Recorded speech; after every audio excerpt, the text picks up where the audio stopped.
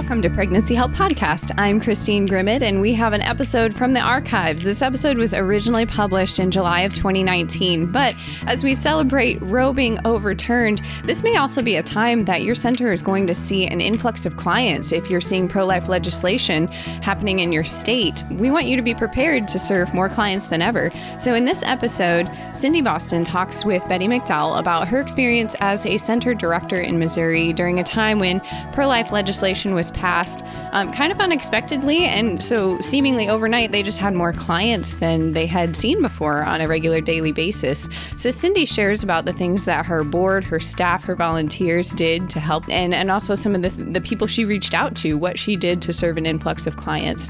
So I hope you enjoy this episode. I do want to mention that affiliates of Heartbeat International can access a brand new recorded conversation, just some bonus content for affiliates only. Click on the link below and you'll be able to log in to access that recording. So I hope you enjoyed today's episode. Hey, good morning, Cindy. Hey, so good to be here. It's good to be with you. So our topic today that we're going to spend a few minutes discussing is really about when rapid growth is required. And I think for the purposes of our conversation, we'll narrow this down and bring it to how do you prepare for the possible increase of new clients when abortion facilities may close in your area. I think there are some really great concepts in here if we're focusing on this topic that will lend itself to perhaps other reasons why a center, a medical clinic might need to rise to the challenge of rapid growth. So I thought we could start with you telling us a little bit about your story, because this really happened to you. Yes, it did. I was heavily involved with legislative efforts to increase the regulations and make them more humane for women. And so that particular activity actually led itself to the point where in the state of Missouri, they had a 30-mile rule. 30-mile meaning an abortion clinic had to have hospital privileges within 30 miles. Our hospitals would not allow that in Springfield, Missouri, and that abortion clinic closed overnight once the legislation was passed. However, there was a stay on it, and so then they reopened the next day after the stay was implemented. Then they filed lawsuits. At that time, we knew there was a potential, but we never imagined. We thought it would be years in the court system. So we couldn't see that coming. The reality is you never know what's coming. That's where it pays to be prayed up and to have team building upon team as far as within your organization. So board members who know what's happening, staff members who are informed and give input to, and also volunteers and pastors within the community. It's really a rallying point for pregnancy centers when there's a period of rapid growth, including a time when an abortion clinic might close. Thank you. So I think about this because we've had the call. Oh my gosh, what do we do? And so when you look at this and you look back, what would you maybe define as the problem? Because while this is a good problem, it's a good problem to have to That's right. rise to the challenge, but Yes. it still is a problem. Right. So what would you say would be, how would you define the problems and kind of put those maybe in a nutshell, and then some of the solutions that you actually put into place, some things that you really implemented to help address that? So you talked about the board and the staff volunteers being informed. So what other problems did you see and how did you address them? Problems that immediately arise are, of course, property. Can your property sustain rapid growth? It would be, is your website and are your communications appropriate for an increased opportunity? Are you taking advantage of that opportunity? Then you're looking also at funding. In business, when you have more business, you get more income. In not-for-profit world, when you have more people you're serving, you have less money to use per client. Shocker. And I know. And I will say one of the biggest challenges we had were management of volunteers and accommodating of massive growth. We actually, the first year, I felt like I almost died that first year, but I didn't know the full impact until I really sat down and ran all the numbers. But we actually grew by 72% that first year. Our volunteers were worn out, our staff was worn out, our board was trying to run to keep pace. There were a lot of strains on the whole team. So that's where communication becomes pivotal. Keep in mind, we did not have a clue, the abortion clinic owners and the medical doctor who ran and implemented the services at the abortion clinic, they actually were operating illegally, and that was exposed in depositions. So it was they're closed for 3 months, or they're open, they're starting depositions, and within 2 weeks of depositions, I think it was, the abortion clinic closed overnight. No notice. They weren't going through the court system anymore because it was found out they were operating illegally without a medical director. Now just imagine if a center did that, right? But the reality is they closed overnight, and we have to be prepared to cope with changes. That's where a center director needs to be flexible, center director needs to be prayed up, and a center director really needs to be able to rally the team all together. And so would you say that there were changes in hours? You talked about the looking at your website. Mm-hmm. And I love the idea. I love that you use the word opportunity, because it really is an opportunity. So you talked about the things that needed to change. So did you change hours? Did you change any of your services? What were the other practical things that you looked at? I think the one thing that should have changed more quickly that I would recommend is looping the pastors in earlier. Mm-hmm. They should be some of the first communications you make, aside from your board and your staff and your volunteers. Looping pastors in, calling a quick meeting, maybe even developing a rapid growth committee or a temporary team or a task force that you say, we need help for the next 3 months, or we need help for 6 months. There are people who are so concerned about the abortion issue that if they knew you needed immediate help and it was short term, they would jump in and be involved. Finances is probably the most pivotal in the sense that I was so busy adjusting hours, hiring more staff. I hired 4 staff that year. And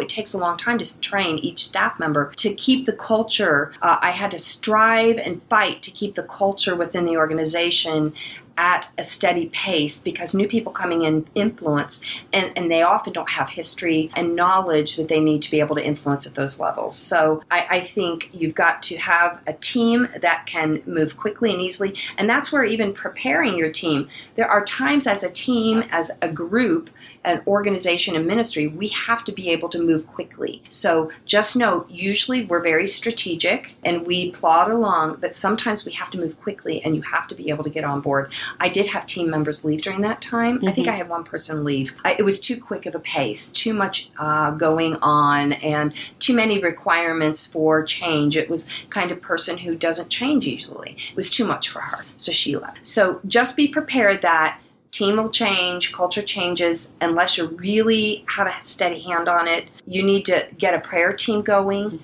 that prays every day, that prayer walks your center, that marches around and declares, draws the circles, Mark Batterson's circle around your organization, those kinds of things. You need to include pastors. And I would ask pastors, I did not at that time, I would ask pastors and petition them, could you give an increased gift to accommodate additional women? Even a 30% growth would be a big strain on an organization, but it was 72% for us. You don't know how to predict that, but the reality is we did up our advertising. We signed more advertising contracts. We did more at that time.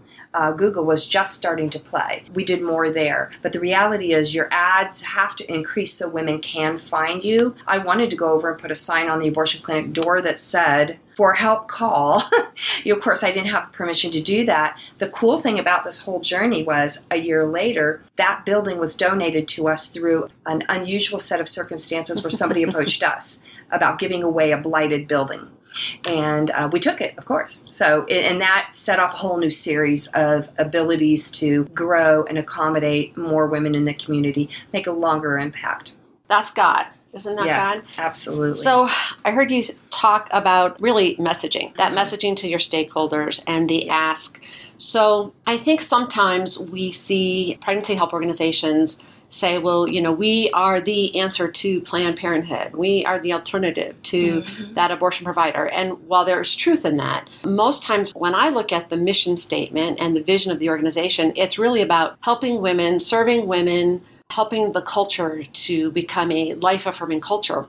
It's usually not stated in there that they have to be the replacement for Planned Parenthood. And so I think the temptation that most organizations have is, okay, so we have to look at all the services Planned Parenthood offered, and now we have to offer those exact same services outside of abortion. And so what advice would you give to a center, a director, a CEO about really looking at the mission and how that fits with now what you're trying to replace in the community? Every year you need to be examining and making sure, A, you're fulfilling your mission, and B, is it the right mission? Are you on target? And are you mission creeping too much? We didn't add a lot of services. We added hours and we added people, both volunteers, board members, and staff members to bear the load. That's when I started getting my building cleaned. No longer could the staff spend the first 30 minutes of their day vacuuming and cleaning toilets, that kind of thing. It really is a pivotal time in how you view things. Your mission shouldn't change at this time.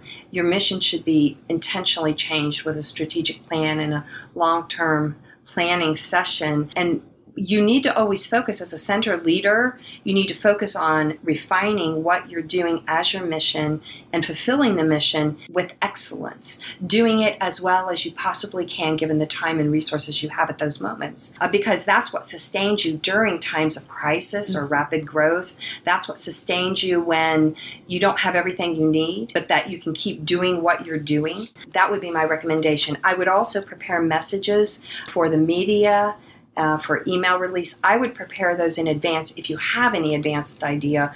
I did not. We were told it would be in the court system for years and the abortion clinic would remain open. So whatever your circumstance, prepare ahead messaging if you have any inkling.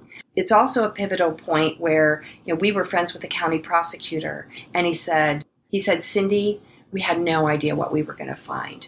So the reality is, be prepared. If you have an abortion clinic nearby, or if you have something that might cause rapid growth, advertising or influences or references, you should actually prepare in case.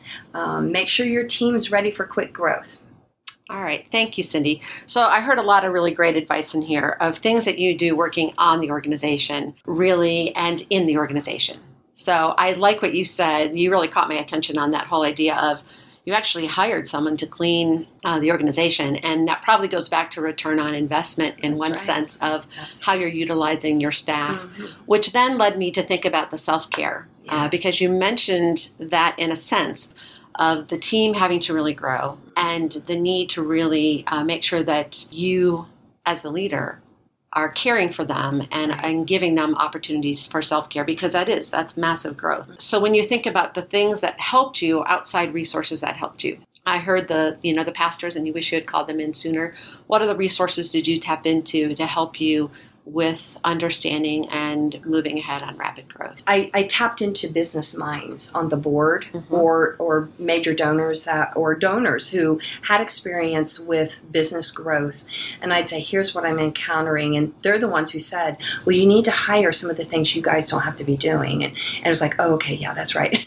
So, you don't always have a clear view, but if you're transparent with people, the right people who have ability to assist, if you're transparent with them, they will help you. Heartbeat, of course, is always standing in line, ready to help out and ready to lend both through the academy information about transitions, but also the leadership team stands ready. Betty's leading the charge on all of that. She has an amazing team that answers questions and can point you to resources appropriately. Thanks so much, Cindy. With that, I'm going to ask you to just close out our time together with a prayer. Just speak that blessing perhaps over the organizations that are maybe in the process right now or will soon be in the process of needing that rapid growth. So they're a blessing and opportunity and not a problem. So would you close us in prayer?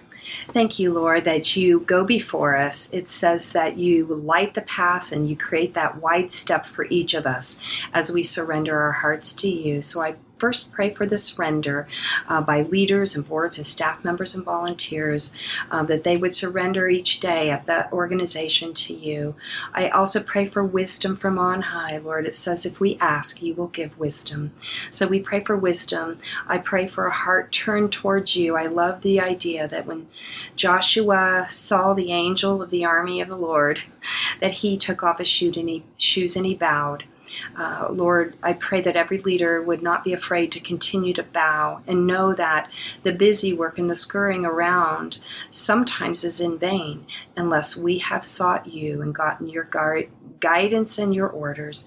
I pray, Lord, for rapid growth across this great nation, that you would indeed grow pregnancy help centers throughout the world for your might and your glory, because we know that they touch women's hearts in a significant way. They create healthier families and communities.